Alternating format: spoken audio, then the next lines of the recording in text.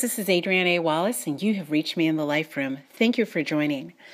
This podcast is about prosperity, and it is primarily about the means and mentality by which we achieve prosperity. To prosper is the goal of each and every person. To be safe, to feel safe, to be trusted, to be entrusted is a deep, deep human desire. We all want to be sheltered from life's psychological storms as well as the storms that actually occur in Mother Nature. We want shelter, we want safety, we want security, and we want to be able to slumber in peace.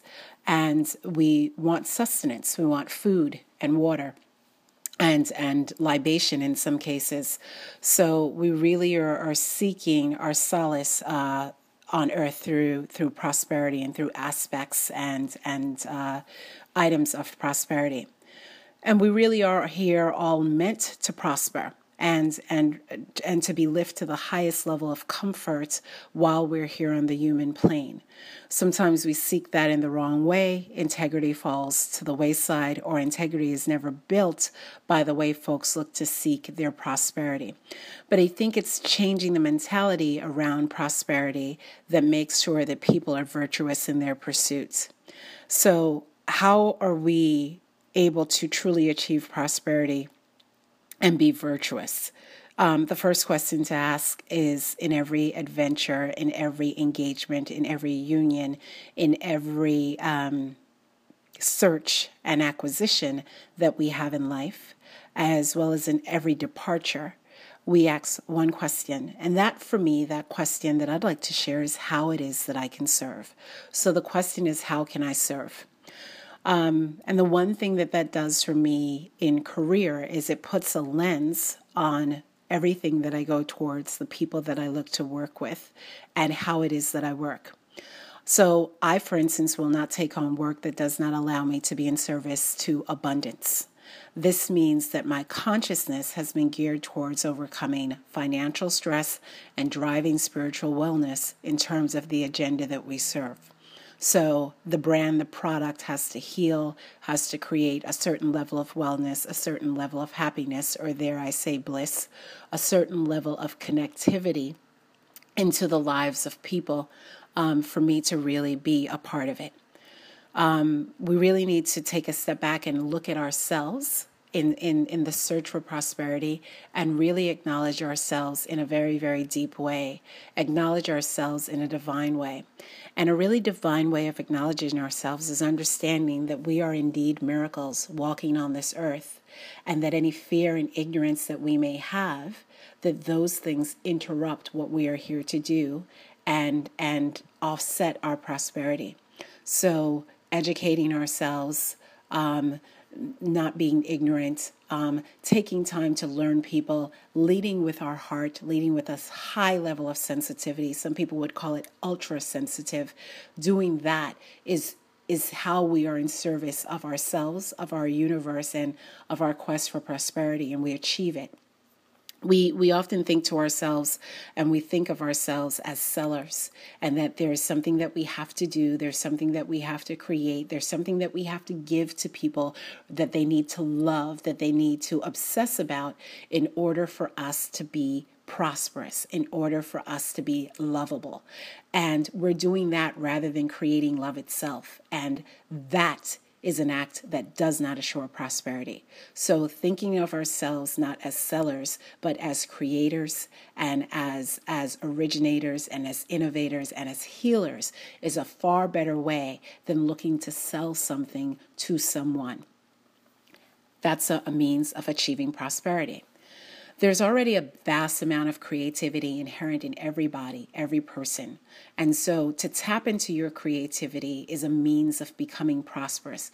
Each person should take their turn. Each person should assess their wheelhouse of talents and their wheelhouse of desires and what it is that they can do with their talent and desire in service of the world. And projecting that ideation and going around folks and helping them to unclutter and tap into their own personal resources and their own genius is a really, really great way to get towards your prosperity. When you help others, you help yourself, and you are safe.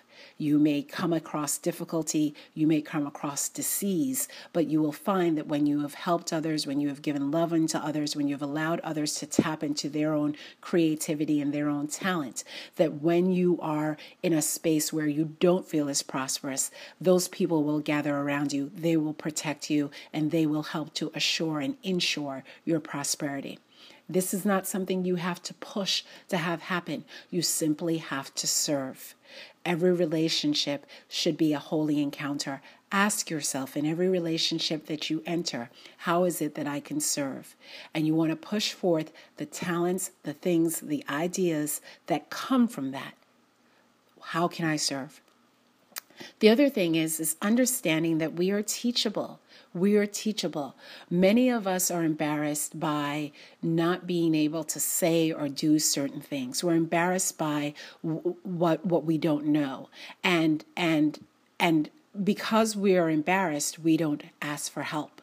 And you'll never be prosperous without asking for help. You'll never be prosperous without tapping into someone else, tapping into something else to get the teaching, to get the learning that evades you.